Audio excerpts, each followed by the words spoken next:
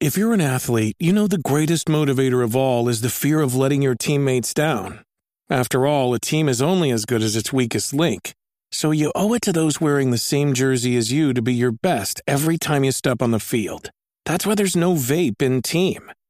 When you vape, you can expose your lungs to toxic chemicals that can damage your lungs. If you're a step behind, the team's a step behind. Brought to you by The Real Cost and the FDA.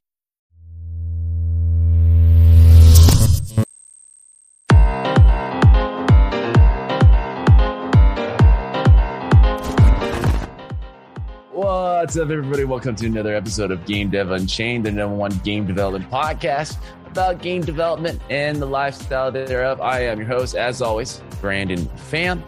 And with me, a returning and monthly guest, Ray Graham. How you doing, dude? That's what's up. I'm here. What's up? How you doing? You're here, so the party can started. All right, man. We're out of the woods. I got my drink. I got my drink for the party right here. This is how all parties were for the last year and a half. But we're almost out of the woods. I mean, I have friends. You have friends. I have my first shot of the vaccine. I don't know if you're there yet. I have had my first shot of the vaccine, and I get my second shot at the end of the month. Yeah. I got you beat there. I'm getting mine very soon, like next week. Nice. Yeah. Well, it just means that they care about me more to kind of further the human race here. I heard about the privileged getting early vaccine shots, so I figured you'd get some. Yeah, man. Of course, man. If you want to keep the world going, the most important people gotta do it. The movers. But I'm just glad, dude. It feels real. The fams went from 0 to 100 pretty fast. My family all got the Johnson & Johnson. I got the Pfizer, so I'm the only one that has to wait for the second shot. Nice. So they're one and done. No blood clots. So it's right before that whole thing happened. But it was cool, man. It was nice to kind of like saw some friends in LA, went to a museum. Didn't go as hard, but at least considering how little we did that past year, we went pretty hard. We went ham. We ate ramen in a restaurant for the first time for a year. Outside, of course. I've been going to a restaurant. Like I've been to a restaurant outdoors. Yeah. Irresponsible. Twice, I think. Yeah, I haven't done anything. But it was kind of great to kind of do that and feel nice and normal again. Really appreciate it. And I think what's funny, game dev related, is you're starting to see a lot of these companies doing like a full reversal. I think you kind of like were hinting at this, where these companies are like, yeah, remote all the time, forever, right? And then as soon as like the vaccine started to take up, they were like, no, everyone back in the office. Special case scenario, you know, if you have special reasons. Yeah. And what's funny is a lot of people have left, you know, their city. Some even permanently moved and are loving that life. So there seems to be like a slow return back in the office, but definitely it seems like most companies want people back in the office. Unfortunately, a little hybrid here and there, but I think the majority of the big companies want people back in their office. Are you hearing about the same?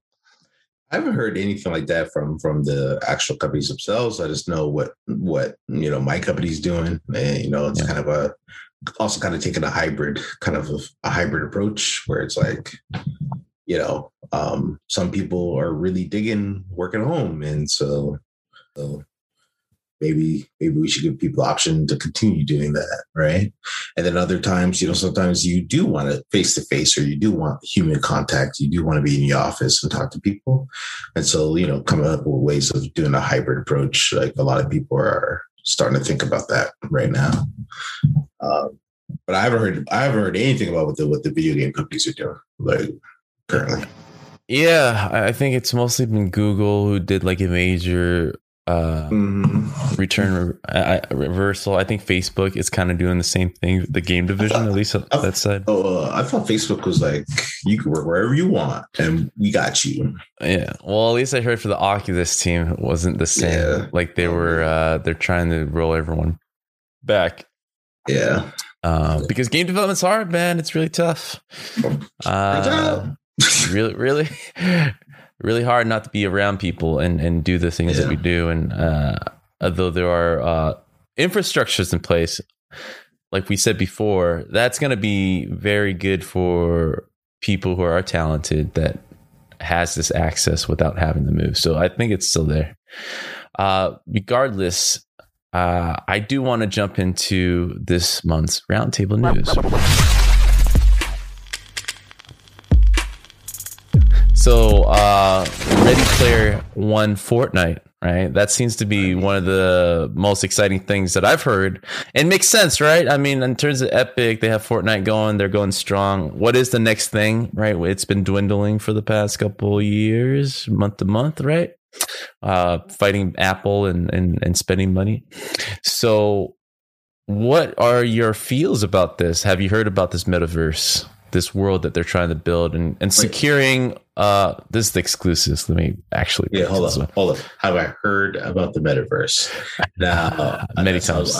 Unless I was under a rock, I would have not have heard of like every single company right now is trying to create a metaverse. Right? Yeah, but for real stuff. Who's closest? No. Yeah.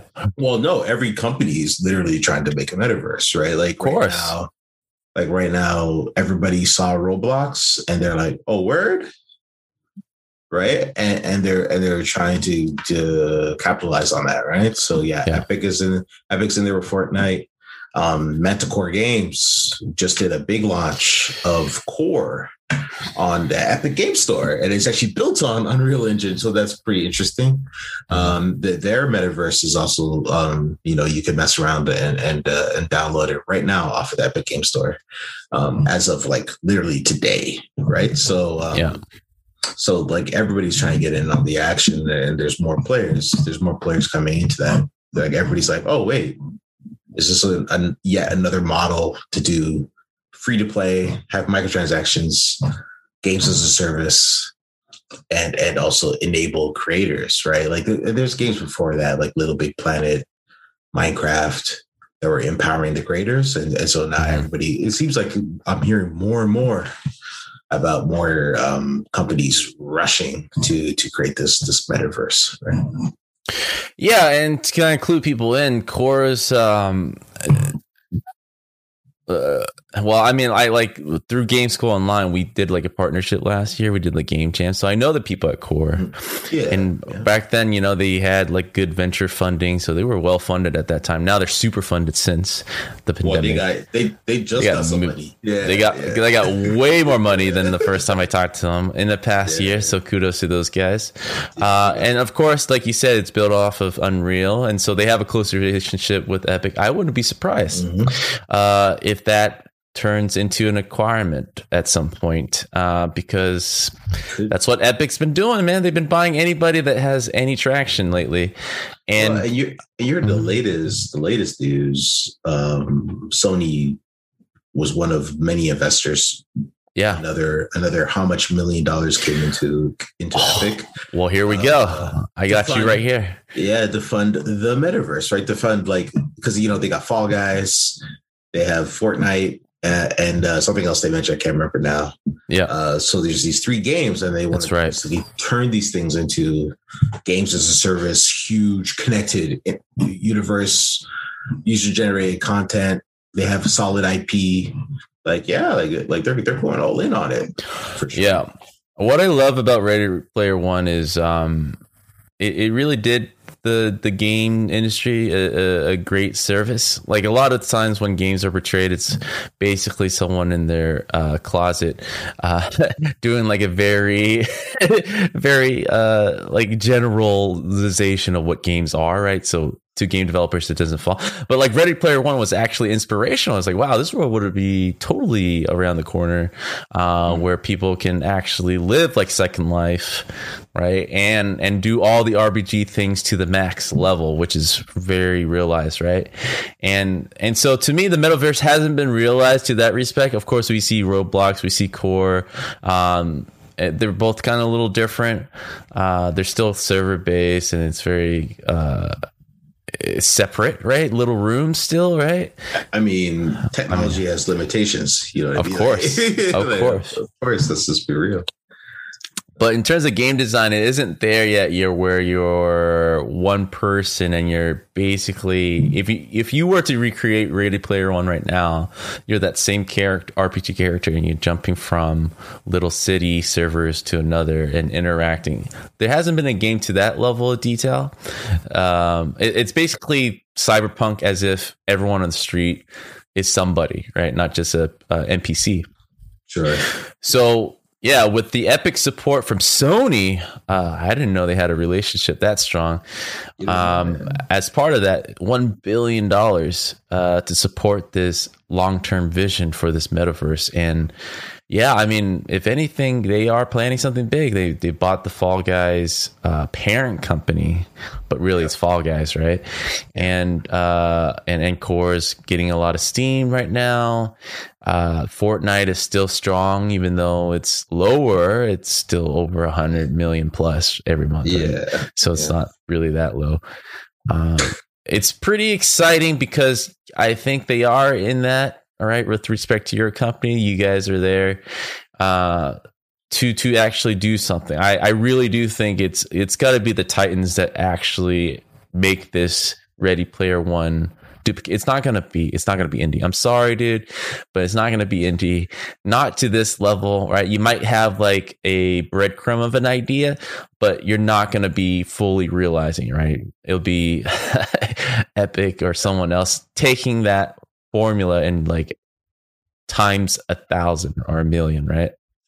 So this past year, man, I've just been seeing Rocket League. We forgot Rocket League too. I mean, they bought that recently too. It could be something very minor steps of connecting, like you said, these little worlds, these licenses, and being able to carry the same account from Rocket League to Fall Guys to Fortnite, right? Yeah, it was. Yeah, the third one I couldn't remember was actually Rocket League. Huge games, especially during the pandemic. These are huge, productive games as a service winners. And that's just the game side, right? I kind of want to talk a little bit about how they spent over $300 million last year as part of their publication of news on the Epic Games Store for exclusive, all those free games that you would get tagged on and we just download and never touch again. Mm-hmm. Yeah, that cost $300 million. And of course. And Tim Sweeney was happy about it. He was so happy. Of course. It's a winner. I do think that it's slowed down a bit, right? I don't think there's been that much free games lately or as big. No, there's more free games. There's more free games now. So they're still going strong. Yeah. So they're going 2 years, 600 million. Okay. Yeah, dude. It's how do you feel? Is that working? It's like this. No, it's like this, right? It's a strategy to gain users, right? Yeah. It's an investment in gaining users. And if you have a huge cash cow pouring in, you got investor money pouring in to even build a even bigger cash cow. It makes sense. It makes sense to get more users into your platform. Because at the end of the day, right, the Epic Game Store, yeah, you're going to sell games and all that. But it's a platform. Everything's connected, right? Fortnite's going to be connected to that. It's the same tool that you use to download Unreal Engine, right? So yeah. It's a platform they're building around everything, and it's well worth the investment. If then you get those folks connected to the Fortnite metaverse, the Rocket League metaverse, and you get them microtransactions, and you'll get even more money in return as you grow that user base. You got to spend money to make money, right? That's kind of the strategy there, I think. Yeah, the lifetime value is something like mobile companies are very used to, right? Just getting someone into your system. And it's a very valuable thing to kind of realize the connection between from gamer to game developer, right? I think everybody who is a game developer started as gamers, and I think what Epic is doing with this strategy is very smart, man. You're already in the Epic launcher, and you're just a click away from becoming a game developer at age 12, right? Yeah. So it's very smart, and you're basically having like a lifelong loyal customer from beginning to end that's continuously gonna spread the word, the love of the games, as well as the tools to make the games. It's very smart, and didn't realize they were that smart. I mean, obviously they're Epic, right? They've been making hits forever, but I felt like there was a lull moment between Gears and Paragon, where the company was lost for a while, right? In the period of Unreal Engine 3, especially, a lot of longtime AAA game developers were going for their own engine instead, and there was a big period of opting out of using Unreal. Yeah. Well, I mean, that is still the situation today, right? All the biggest games use custom engines, right? And the only big game that doesn't is Fortnite. You know what I mean? Yeah. And so, yes, like that's still the case today, right? But then they got a really big money maker with Fortnite, a big hit there. And are able to, and I think it's clear through like this metaverse focus that, you know, there's still focus on the engine and still focus on film and virtual production and like making and enabling creators and all of that, right? But there's less focus on the risky proposition of like making video games, right? Like it's all about, let's create a platform that we can monetize, right? So. Yeah. Well, mark my word, they're probably going to buy Core within the year. Oh, why do they have to? Yeah. Right. Why do they have to? Why do they have to buy Core? Right. If like why? Because it's Roblox, and look at Roblox. But I mean, they're already building the Fortnite creators thing, metaverse, and they just got new investment to focus on their IP. So why do they need Core? So explain me the metaverse. So is the metaverse like a content creator thing, or I thought it was more like a game focus? Well, it's like it's definitely how you think about it, right? Like people create a bunch of games, and then you create like a kind of a connected environment where you could go in and play these different types of games that people make, right? Or that are made by the dev teams themselves, and then you monetize. That's Core, and like I don't see how they need Core if they're focused on Fortnite and all the other things. I will say this. I'm worried. I'm actually worried a bit because it's like, like why? Core is built on top of Unreal Engine. Unreal's going to be doing something very similar. Like what? Like I don't know how those two things can coexist, right? I'll tell you this. They are all in to Fortnite. Their team majorly are kind of their best content creators of that company is working on Fortnite, right? No doubt about that. And then there's a secondary tier that's teaching it, right? And I think some of their content creators are also working on the next things, like the movies and the right, sure. But I mean, obviously internally they're always looking to upgrade and make the best stuff for the tools. But there's been like on a hiring spree of acquiring talent and tools and technology to make them stronger. So in that way, to kind of have this boost where Core have been having such a great traction and customer acquisition, right? They might just go ahead and let's not start from scratch, start from where this is, whatever they're doing is working, and just balance it. So I still think that relationship, because they're still super friendly about it, right? I don't foresee like a PUBG scenario where they just support them for this long and then take, right? I think they're matured since. Ever since then, like I don't know if I would be as trusting, I feel like they're more giving. Yeah. But you might be right. It might just be like they're definitely getting all the love on the Epic Game Store right now. Right. So, you could be right about that. For sure. Yeah, and it's very smart for them to do that, I think. Oh man. Should have been on the ground floor with those guys. Yo, we got bought by Epic. Yeah, cool. Yeah. But yeah, I mean, that's the biggest thing. They're doing a lot of moves. I mean, we talked about their game. We're talking about their metaverse, another $1 billion. The one thing I do want to talk about, and I want to get your thoughts on, and this is more artist central, but being a programmer and a graphic engineer, right? Like, I would love to kind of hear your thoughts about the meta human thing. Oh, dude. Oh man. Yeah, you don't even wanna. Yeah. It looks great. Period. Right. And like next topic. It looks fantastic. It looks too good. Right? No, it looks fantastic. Like the what they're promising, like actually the graphic fidelity part of it is one thing. And they've been doing hair shading for a while and strand simulation and all that stuff, and that stuff looks great. Yeah. But really what they're promising around like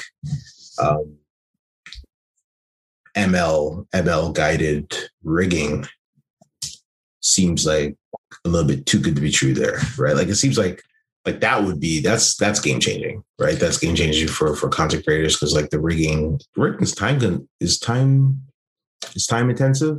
Yeah. And the rigging has a big part to do with the quality of the facial animation that you're seeing there, right? Yeah. And the thing about rigging and anything technical is it's there's a very methodical way of approaching it. So I can see it. Like a lot of games have this, and a lot of programs kind of thrive, like Character Creator, kind of making use of the Elder Scrolls create your own avatar type of thing. It's like, so it's been in yeah, I know, but like the technique and the thoughts behind creating a character from scratch has been in the making for a long time. To officialize it in this way gives a lot of power. It's the same moves that you saw with mocap, with animation, the photogrammetry with environment. Right now, it's meta human. It's like all the discipline gets a turn, basically. But it's not even just that. Like with photogrammetry, you needed expensive equipment, and it was still time. Get a library, yeah. Right, you need to build the library up, right? And with some other things, it's still like you need this expensive equipment. Yeah. Like what this is claiming is like, yo, just take your model, drop it in, like I will rig it. Like I like that. That seems almost too good to be true, almost, right? Mm-hmm. And so I really want some folks to start messing around with it with their own models and like what is the actual process if you brought in a completely brand new model into this, like how easy is it really? And if it's like super simple, like how it's kind of making it out to be, mm-hmm. Yeah, that's huge. That's a big advantage. Yeah, man, it just amps up all games with realistic characters, really. Yeah. But like at the same time, right? Like this fidelity is fantastic. Like this is like super, super, super high fidelity, right? Yeah, this is really good. 80% of the games are nowhere near this. Yeah, right. That's the impressive. And even if somebody was like, oh yeah, I want super like at this level, right? Yeah. They still have to be able to create the rest of the environment at that same kind of fidelity, mm-hmm. which is time consuming and takes money. You know what I mean? And talent. Well, not if you're at Epic, because you got Megascans and now you have MetaHuman. Yeah. Well, I mean, yeah, like they're clearly leading on like how do you create high fidelity things as easy as possible, as quickly as possible, as quickly as possible. Yeah, for sure. Yeah. It's exciting, man. Like, any console jump within the first year and a year and a half, you kind of hear like a little bit of the same thing.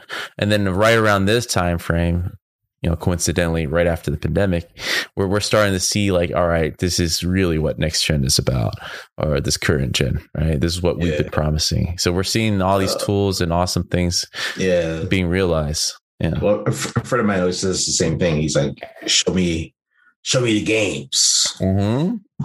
So I want to see what we actually end up building with this. Yeah.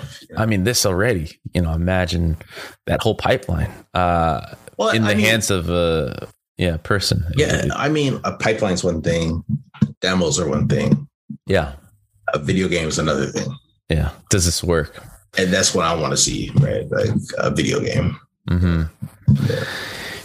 Right around the corner, man. It seems to be cool. It's cool. Actually, it's not just right around the corner because the early access dropped again today, or was it yesterday?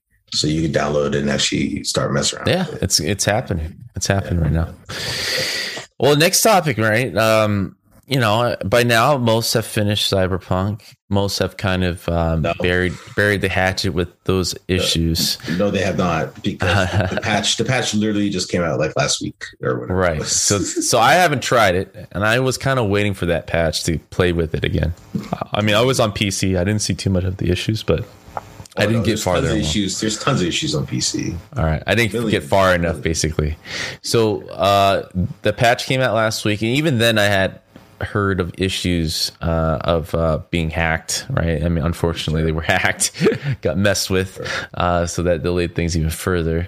But regardless of all that drama, CD Projekt is hitting record revenue for 2020, of course, right? Even with all those Sony returns and digital online, they're doing just fine. Right. I don't think Xbox returned anything. and then also like PC sales, like man, that game sold to like almost everybody. So record revenue is not surprising at all here. Yeah, like, at all. Yeah. 560 million revenue, 300 million profit. That's great. I mean, that company is not even that big, right? CD Projekt Red, they're not in the thousands, are they? In terms of their internal core team, they seem like a 300-ish. I think it might be more than that, but I think it might be more than that, but still. Damn, they've grown. Cool. But that comes to show you why the CEO is not that stressed, right? Even if they did apology videos saying like, "Hey, calm down, we did everything wrong." They're looking at their bank account all year. It's like, "Hey, we're killing it this year with all these mistakes." Do you feel that is something to always fall back on? Like, we always have another chance.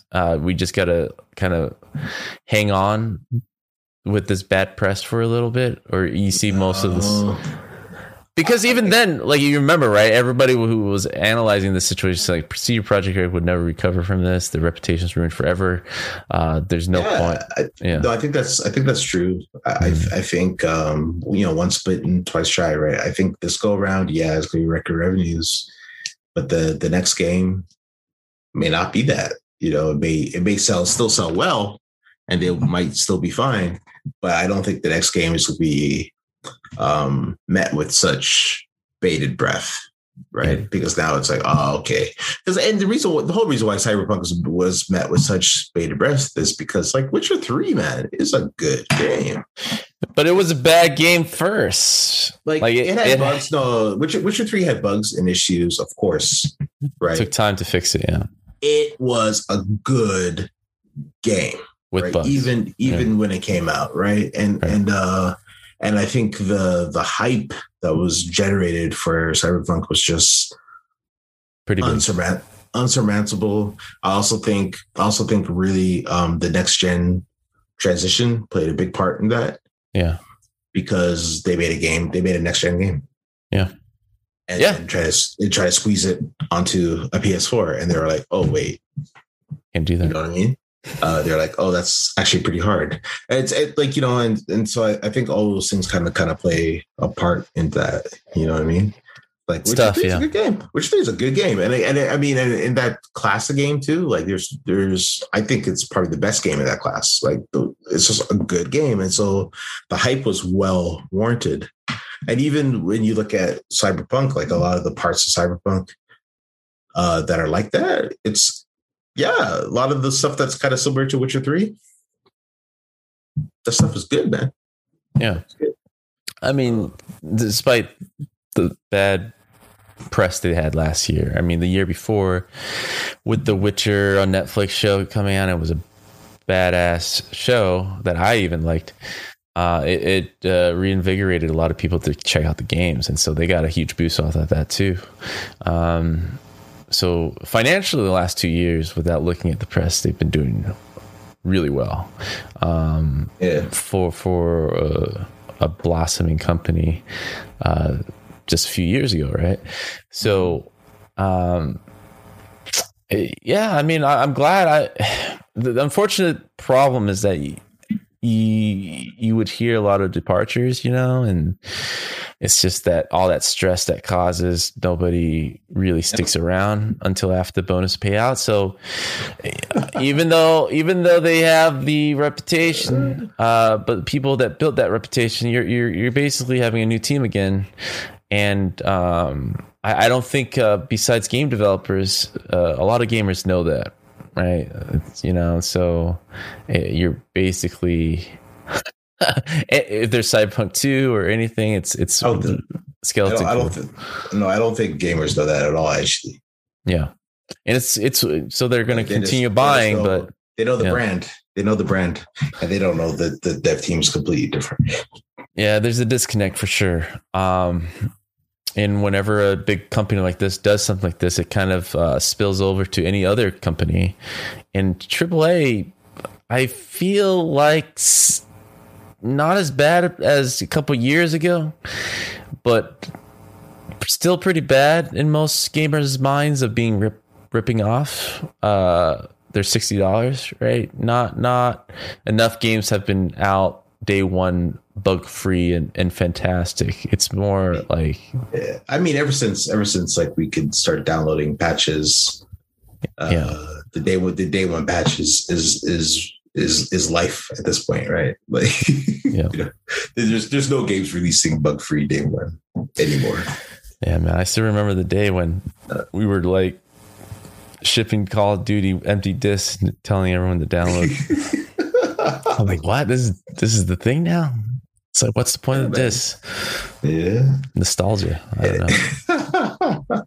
No, and back to that thing too. It's like, I was going to say something about Cyberpunk. Oh yeah, about the brand. Like, even some game developers don't know, because like I remember way back when Visceral Games announced their next game, right? Yeah. Dante's Inferno.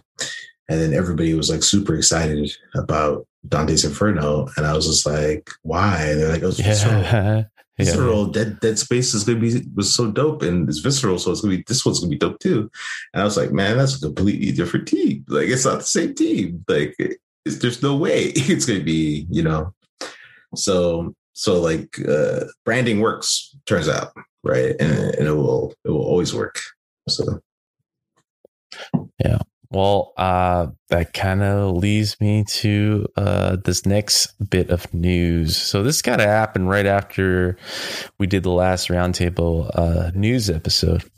My good old buddy, my good friend, Bobby Kotick, every year seems around the first quarter financial, everyone just gets upset with this guy. I don't know why. That's bud. Oh, stop it. Dude, did I tell you that I've met he came to Sledge once? Of course, right? He came to Sledge once. Man. I'm gonna put it out there. You're never gonna work for Activision ever again. You know that, right? He never listens to this. And if you listen to this, then I made it, buddy. But like Kotick came to the office, one of those like circuit visits that CEOs would visit the office just to kind of remind themselves how powerful they are, right? But then you stop by Sledge, and my initial impression was like, wow, this guy's pretty short. And instantly realized he had a Napoleon complex, and it's like, wow, that shit is real. And so there was two people. Right? So he's the main CEO, and then there's that vice president. I forgot his name at that time, Eric or something, who would do all the like press basically. Whenever there's a Call of Duty, he would be on stage. He's that guy, right? Yeah, man. Complete opposite, right? Totally tired, bags under his eye. Every time I see him, he dropped by the office a few times. But Kotick, man, he just looked like he just got off his yacht, had a fresh tan, super relaxed, right? I was like, that's the difference, man. You got to go through that crap to eventually get to that yacht. But anyways, yeah, man, like his story was the most name dropping I've ever heard in anybody telling me anything. Right. I don't know if I told you this. Did I tell you this before? He would do this, right? He would say, hey, yeah, I was hanging out with my friend Steve Jobs. Right. So he would just do like these like nicknames, first name basis stuff. And it was the first time. And he's like, hey, Bobby, check this out. Take a look at this. And he showed me the first iPhone. And when I first saw it and I was playing with it, I knew that this was going to change the world. And then he followed that up with this one time I was in the office of Nintendo, right, with Miyamoto, right? And he was showing me their next system, and it was the Wii, right? And as I was playing with the nunchucks and moving around with the motion sensors, I knew that this was going to change the world. Like it was like he would just embed himself in these stories behind these brilliant innovations in the game industry as if he had anything to do with it. Right. So I was like, oh, cool. So that was an hour of that. So otherwise, pretty nice guy. But and what else would he do? He would say like, oh, you know, when I did an investment of one company, it was the biggest check I ever written, $100 million. I was like, oh my God, dude, really? The whole time just braggadocious about his, you know, how much, yeah, we get it. You're rich.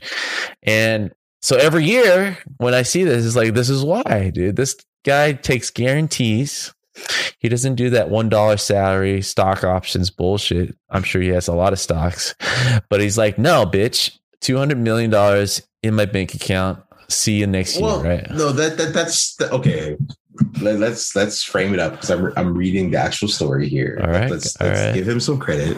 I also talked to a friend of mine recently, and he was big on CEO getting overpaid. Do CEOs get overpaid? In general, yes. Is Bobby Kotick the most overpaid? I wouldn't say he's the most. Is he definitely overpaid? Yes. However, he also signed a contract, right? And in his contract, yep. Like if he gets the stock X price, amount of things, yeah. If he gets the stock price to a certain point, like he gets paid, right? And the board at Activision, they signed that agreement. And the stock price has gone crazy because of Warzone, the Pandy and Warzone, yeah, and the pandemic, and so my man about to collect his check. Respect, and, you know, like that's, you know, maybe companies should not be signing these kind of crazy ass deals. Well, the board members got pissed. That was one of them. Like all these accusations of you being overpaid was from the board members. But here's the thing though. Like board members can't get pissed because the stock price is like triple. And yeah, they should be happy, right? They pay too, right? Who should be pissed? Yeah, it is the workers. People they've laid off in the last couple of years, right? And that's the contrast. Yep. And they literally laid off people this year, right? And so in order to keep the stock price up and keep the revenue flowing, so you know, so that payout could be made, they laid off people that have to go look for a job during a pandemic. That is bad. You know what I mean? Yeah, it happened pretty consecutively right after Google, cracked the whip and say, why aren't you guys done with that AAA game under 2 years? That's crazy. I gave you a year and a half, even though we discussed 5 years. Why is it not done? Right. So that kind of, as one head roll, it leads to another, and that was Activision. And yeah, it's been 2 years in a row where Bobby Kotick has been like rolled into this overpaid, or like the most paid CEO in any corporation, right? I do agree with you, right? This is I'm not going to Jason Schreier this, right? Saying how this is unfair. It's like there's a contract clearly in place, and he got his, and it did double. It like $56 to 92. It did triple. It tripled. Well, there you go. And honestly, last year, what was the game? Last year it went from 56 to 92. Yeah, but like in 2016, the share price was at 32, man. Yeah, so it's damn near triple. I should have kept it. Anyways, but like, and to be fair, last year was a huge year. Of all the battle royales during the pandy, it was Warzone, right? I didn't really hear much of Fortnite, even Apex. Even though Apex, I saw a recent headline. They recently got 100 million players under 2 years. 100 million players. That's impressive. That's huge. Is that impressive? Respawn. It's amazing. But like supposedly they're in like third place, right? Third place is 100 mil. So, imagine what Fortnite is, and then imagine obviously what this game, Warzone. I think Warzone is probably number one last year. It has to be. Like everybody I knew of all ages were talking about Warzone. So I mean, that game still sucks. The PUBG guys gotta be upset. Oh yeah, they're upset. They gotta be upset. Huh? Like everybody's making all this money. Well, I heard PUBG is doing really well on mobile right now. Like that seems to be their main focus, right? They still have PC players. I don't know who, but they're still making money. They started all this, but it's crazy. Well, it's their fault. They shouldn't have trusted support to hold on to their code and not look at it. I would love to see that book one day, right? The real details and stories between Epic and PUBG. Right. I don't think it's discussed enough.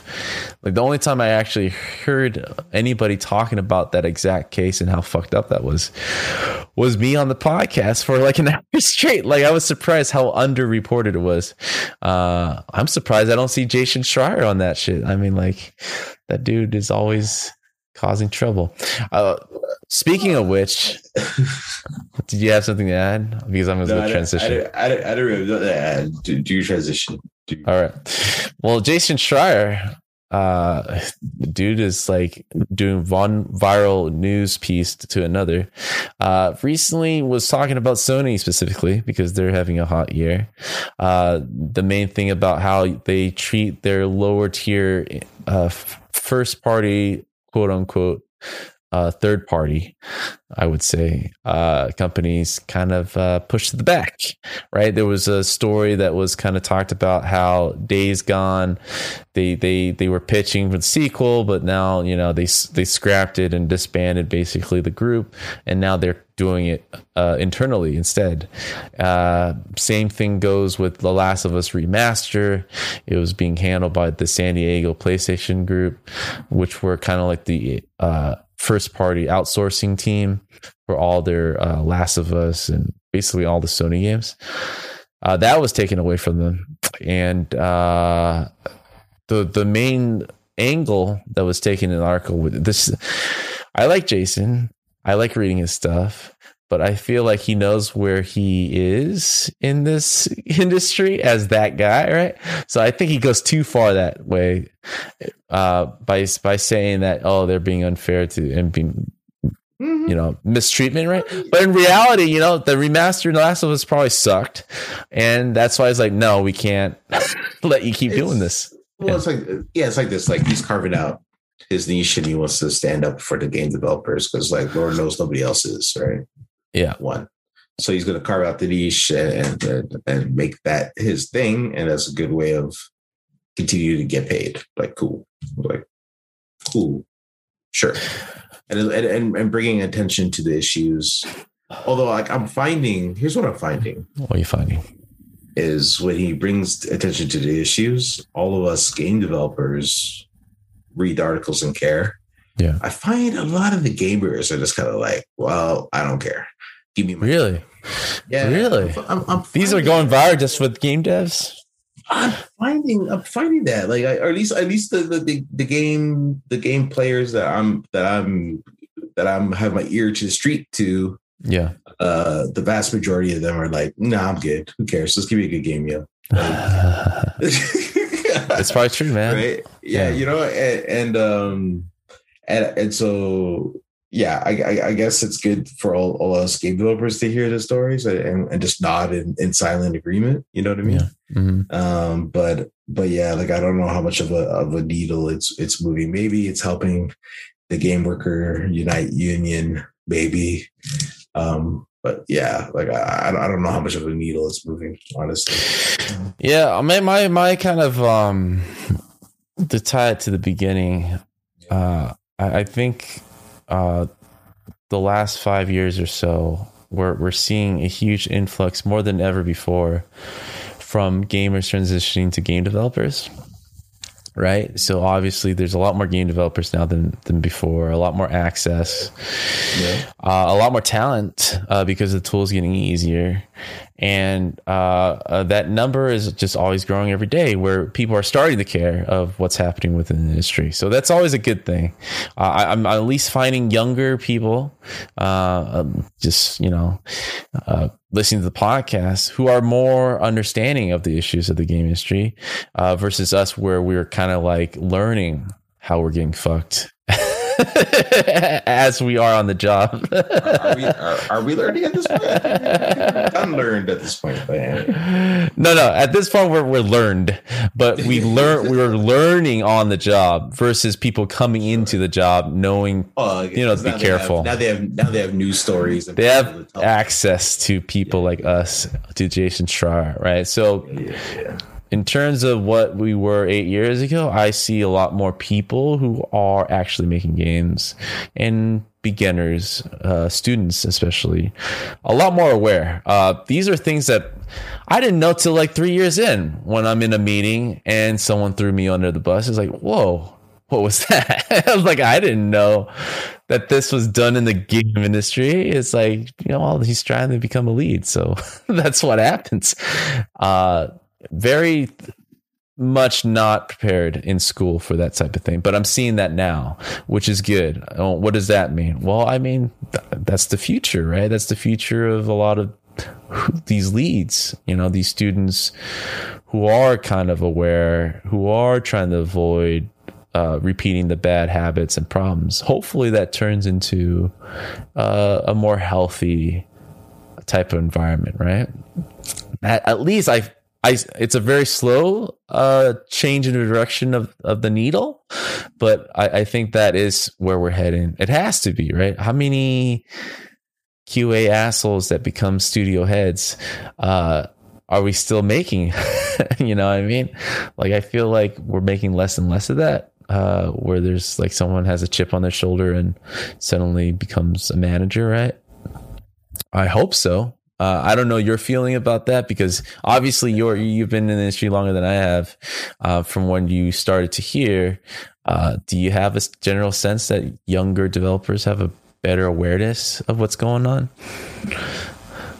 I think so, yeah, because through some of the kids I mentor or kids that get presented to me to answer questions or mentor, I'm finding a lot of them ask better questions. I heard there's a lot of like long hours in the industry.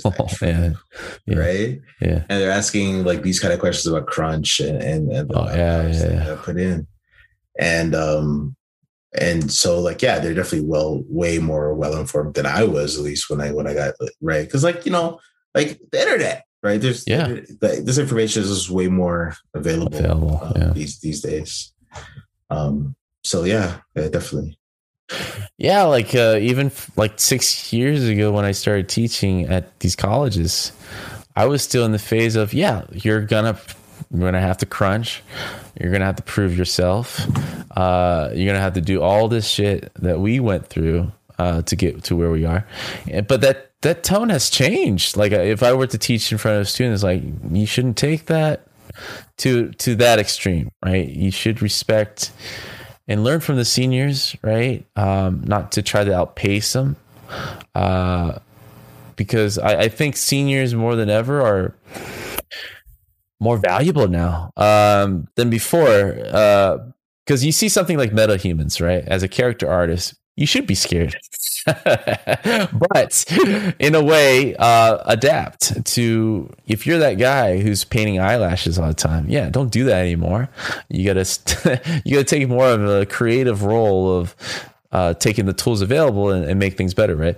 But in that very much same way, I feel like a lot of studios are leaning more heavily on those type of seniors who are less about content creators, and studios are in that way. The core team are trying to be smaller, right? At the same time, not expand. And because they want to make money. Yeah, right. But more than ever now than before, I'm seeing that trend where seniors and leads are being respected in that way. Because I felt like in the outsourcing a few years ago, right? Everyone was outsourcing; it was a cheaper alternative. There was a few years there that everyone felt like, if you're inside a studio, at least I felt I had a period where like, oh, I'm not as valued because they can outsource that, right? So I feel like because the tools are getting stronger, everybody are inching closer and closer to being basically like you, man. Like more and more people are like, the more of a programmer you can become, even if you're an artist, the better. You know, just becoming a technical artist. That seems to be the future proofing. Brandon, either a concept. They can still outsource you, Brandon. I'm the master of outsourcer now. Yeah. That's how I flip that script. It's true. This thing, man. There's so many tools going on. There's Promethean AI. We had Luis Carell who worked at Houdini for a long time, a few episodes ago, and yeah, I mean the industry is moving towards replacing content creating. Procedural generation is becoming more and more of the thing because as the games get bigger and bigger and bigger, though, right? But I still think like if you're gonna make a handcrafted, small, stylized, very stylized, very special thing, you don't need an army, but you need an artist, some care, some love, for sure. Yeah, I mean, if you're just going to do something very unique, there isn't someone that have created a tool to mass produce that unique style. Like if someone were make Cuphead, right? And that's the thing that everyone's replicating. There will be a programmer that eventually can make something that can recreate that in a faster pace. But like you said, right? If it's super unique, no one's going to dedicate the time to create a tool like that. What's the point, right? So, I mean, that's the same rule for anybody who's afraid of being replicated through a machine. It's like you find that uniqueness. Find a margin that works for you, right? That's profitable for you, but not somehow Epic looks at it and say, hey, we can do something like this, but better. I'm going to watch Core, man. I'm very curious if they're going to repeat that history. I think they're doing it right. They're championing it, right? It's on the Epic store. They funded it themselves a couple of times too. So. Well, yeah, they started out pretty small, slowly built up, got funding recently, got a big chunk of funding recently. Yeah, I think they're going in the right direction. I'm interested to see how it turns out.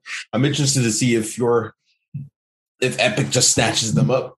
I think they go buy it. Comes true. I'm interested. Mark my words. This is April 15th. I think by December, if Core, it's on the Epic store, so I'm betting they're getting a big boost from that in terms of viewership and participation. This metaverse thing is a huge boost. I wouldn't be surprised if part of the strategy is to see how this Epic store feature brings it up to a number that makes sense for them to act on it, right? I think if anything, this is a test. So and with Roblox going IPO and killing it right now, right? And all that financial information is more and more public. Yeah, Epic wants a piece of that shit. And Core Day One has been thinking like that, and they're ahead of the curve using the very engine that they're championing. I think it's a perfect marriage. And shit, man. Dude, this last year, this is what I hear, man. The richer got richer and the poor got poorer. Yeah. And man, people got filthy rich. I was looking at the billionaire list. Is that different from any other year? But this past year, especially, all that wealth got distributed upwards. Well, the curves like turned. Very big. Yeah, there was a record numbering of billionaires last year. And in total, more trillions ever in the world history was made last year. So there you go. So how does that relate to you as an individual, as a game developer? That's why I think it's important to look at these, listen to these roundtable news, listen to us kind of moan and bitch and give warnings, because it is a warning sign. MetaHuman is the future. Every art discipline is going to see this happen to them. What's left? Visual effects. Right? I feel like Houdini did that. They just need to simplify it and they'll get there, where visual effects is like a press of a button. Right? And lighting, same thing. Right? It's just a matter of time. Lighting's harder, but there's definitely all sorts of ML research going into that. Yeah, there you go. Right? If it's can be repeated in numerical form, and you throw some stupid AI thing in it, just capture information and just recreate it. Yeah. I mean, that's what HDRI is. So nothing replaces the artistic eye. Sometimes you still need that, but you're just going to need less of that. You know what I pictured when you said that? Just a bum pointing at his glass eye. It's like, all right, you keep that. I just made something right now as you were saying that way faster. Why am I over here standing up for artists right now? Because you're in that comfy spot of like being protected forever as a programmer. So you have like this. I don't even know if that's true, because then people are saying that machine learning is going to replace programmers. This is the problem. This is the problem. That's true. This is the problem. This is what I foresee, right? If you, the fucking programmer, one day can say, hey, I can make characters too, right? That's today. It's done, dude. It's fucking done. Because you programmers already look down on us, right? What? And every day we're giving you reasons. It's like, yeah, I don't need you, right? Artists can't do the same with programmers. Like, we do need you.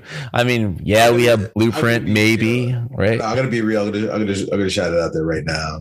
Yeah. I've always said this. I said this a million times, right? And I learned this lesson over the years. A lot of really good looking games that look great, games that are fantastic. Yeah. Ship on terrible ass code. Yeah. And it's really the art that makes that stuff shine. Right. 100%. Right. And that's it. Right. And so if there's any notion that, I'm Mr. Programmer, I'm better than you. I get paid more and I got my degrees. Like, nah, man. Like, I think it's a symbiotic relationship. I thought that way too. I've learned that over the years. I thought that too, but then Minecraft happened and it completely flipped my world. I was like, this is the first of many. This is going to be a day where programmers can just shit on art. And I see it on Netflix, like Minecraft, the show, it's an art style now. It's like, this is a thing.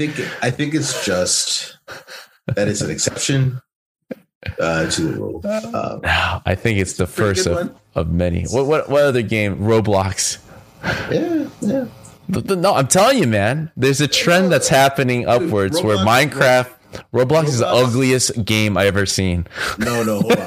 Roblox used to look much worse, and Roblox has gotten a lot better looking over the years. right? It still doesn't look great today, but it's gotten a lot better looking over the years. Yeah, all right. Upgrade from crap to shit is not much. I'm not going to throw any shade at any of these. I'm an artist, bro. I'm giving you props. It's like a programmer figured this out on his own and said, "I don't care about art," and been killing it ever since. Like two times in a row. Like, so I mean, Core. The funny thing about Core is better. It's kind of replicating that. But there is a weird thing about the more detailed, even with Fortnite art style, right? There's a certain threshold, it seems, where automatically, if you pick a style, it just max out all the casual players just right then and there. So there's this weird balancing act, right? That you constantly have to struggle with as being an artist or design being king, right? Even Fall Guys, right? Fall Guys is not. It's an ugly game, right?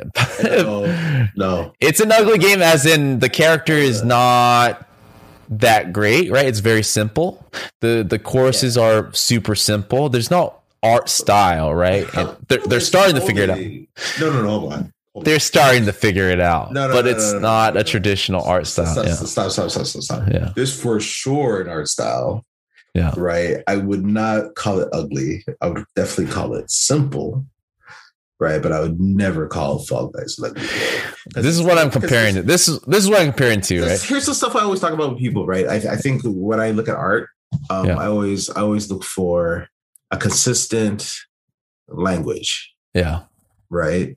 And if you do that, then at least it doesn't look jarring when you see different random stuff. Yeah. Right? Yeah. And definitely Fall Guys, Fortnite, Pixar movies, all these things, right? All have a very consistent art style. Sure. It's simple, colorful, playful, enjoyable. Like they have that, right? So of course. I would never call it like what I would call ugly is like Skyrim, right? Right? But because there was effort in it. Yeah, because I'm not dismissing Fall Guys as being like completely ugly, right? But they're like, even if you compare Fall Guys to Fortnite, right? You can tell that one required a lot more research to stay consistent, and the other one was kind of like, I'll keep the values as is and call it a day, right? Like, in terms of simple, just to kind of end this, is Nintendo, right? And any Nintendo games, right? Those are very simple, stylized, not too complicated. But you can tell that there was like a certain amount of attention and effort behind that to make it so, right? So Fall Guys, I don't see that, right? Fall Guys, like, you modeled something, you colored it, right? And maybe you kept the color the same on the next stage, right? This is not like heavily researched. No. It's like that student that study all night to do something and turn it in, and the other student that didn't do anything and they got the same grade, right? This is kind of that situation where you're hating right now. I'm hating right now, but they're only now discovering and finding their footing for Fall Guys with all the costumes. Like, now they're starting to realize it, right? At the beginning, it was design focus. This is, at least as an artist, I can see is like, I know when I can turn in half-ass work and still call it a day, because you can make things look good by default, right? You're hating. I love Fall Guys, but they could do better than that. Even if that's the style, right? Not to complicate things, but to push it. There's room to push, right? If you give it to a different team. Wait, hold up. What's that team like? 3 people? Which one? Fall Guys? Yeah. Fall Guys, we actually had them on. Started with 2 guys, and now they're like 60 people. So it's a small team. So wait, so you had them on your show, you're over here hating on them right now. I love the game. It's a fun game. But in terms of art, dude, come on. You can't tell. I'm not going to give you like that much credit. It's a basic gymnasium art. It's very easy to do. Like, so to me, it's not I never complicated. I never claim anybody that puts a game in a box easy to do. You never. It's easy in terms of art. Yeah, it is. It's it's very quick to make that. It's a very design focused game, so I'm not taking away from that. I'll never fix my mouth to ever say something like that ever. Not gonna do it. It's impressive that what they've done, right? They don't need me to praise, but we're talking for. Their wallet alone will just like knock you in the face and like. Yeah, they're using their wallets to muffle my noise right now of saying how their game is not great. I'm just saying art wise, it's not that impressive, right? You're not seeing that on some kind of a museum as like a work of art of any sort. Honestly, I think like I said, like I think when I see stuff like that, that's like super simple like that, I almost think it's harder. I think it's stylized, and it's harder to stylized is hard. Yeah, I'm not arguing against that, but that ain't stylized, man. That's half. I mean, when it's like super photorealistic, you go out with like big ass cameras and like capture, take pictures. Yeah, now it is. Yeah. Like how hard is that? That just costs money and time. It's not exactly hard, right? You know what I mean? You gotta be careful of that, man. You're starting to sound like the. Were those paintings with red dots in the middle of it? This is way more complicated than that realistic drawing from the 18th century. Right?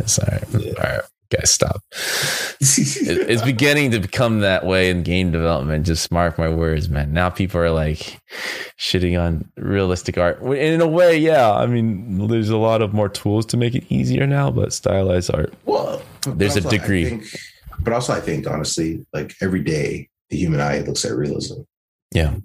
Right. And so when something's like slightly off, you notice it right away. It's more interesting for sure. You know, and so when you see something stylized with a consistent art style, like it's just, and it's pleasing. You know what I mean? It's longer lasting too. Yeah. It lasts. Look at it 5 years. You look at it 5 years from now and be like, oh yeah, that still looks dope. Yep. You know what I mean? And that's also why I think Nintendo just kills it. You know what I mean? Nintendo's very smart, but you don't see me here shitting on Nintendo's stylized art. You just definitely Fall Guys. Cannot. I would just end this call right now. Just Fall Guys. Fall Guys is just one step above Minecraft, in my opinion. Wow. There's nothing great about that. There's nothing inspiring about that art style. It's like it's just a greatly designed game. But art-wise, it's just mediocre. Anyways, that concludes this month's roundtable. This is the best place to kind of get updated, like you guys and I have mentioned every week. You guys, be prepared, man. Get ready. You're going to lose your job, if not to a younger version of you, to these AI-driven tools that Ray and his friends are making every day to kind of make us irrelevant. That's that's the next 5 years, in my opinion. But we still love y'all. Yeah, until you don't need us anymore. But like, man, I'm glad you're almost there. I don't know if. Well, this year's GDC is already a digital, right? So there's nothing going on this year. I think it already happened. Did it? There you go. Didn't matter. So next year, but hopefully before then, right? I get to see you up there, and we'll hang out again. For Have some COVID-free parties. Like I said, end of month, getting the vaccine. All right. I'm definitely getting out of here, going on vacation. June, July. All right. What's up? All right. Let's do this. Ready. I'm done with this year. Cool, man. Well, thanks a lot for dropping by, giving us your wisdom. So happy that you're still a programmer. You had the foresight to stick with that. Now we gotta all be programmers someday. But as always, you can find Ray on his Twitter handle, Waterass. WARASS. Yes. So tweet at him with all your opinions. He would love to kind of talk to you and battle with you, or at any point jump in their Discord channel. It's available on GameDevUnchained.com. But see y'all. Have a good one.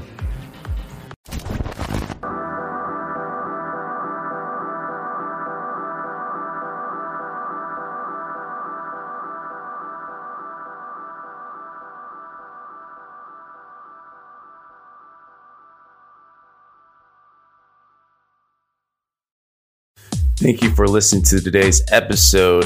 If you are liking the podcast, go to the Apple iTunes store and give Game Dev Unchained a 5-star rating. This will help spread the joy and love and exposure for the podcast, and we thank you very much. If you want to continue the conversation, go to our Discord, which can be found on our website, www.gamedevunchained.com. You can also follow me on Twitter at BlueChamps, BLUCHAMPS.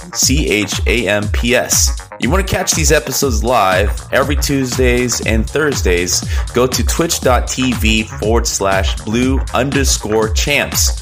Email me any of your concerns or questions that you want me to read aloud at the beginning of each episode at info@gamedevunchained.com. And if you want to further support us and help unlock the next feature, which is the voicemail feature, go to patreon.com/BlueChamps. This gives listeners a chance to kind of call in, leave a message for both me and the guests to answer your deepest, darkest questions and comment on your deepest, darkest secrets. Thank you, everybody.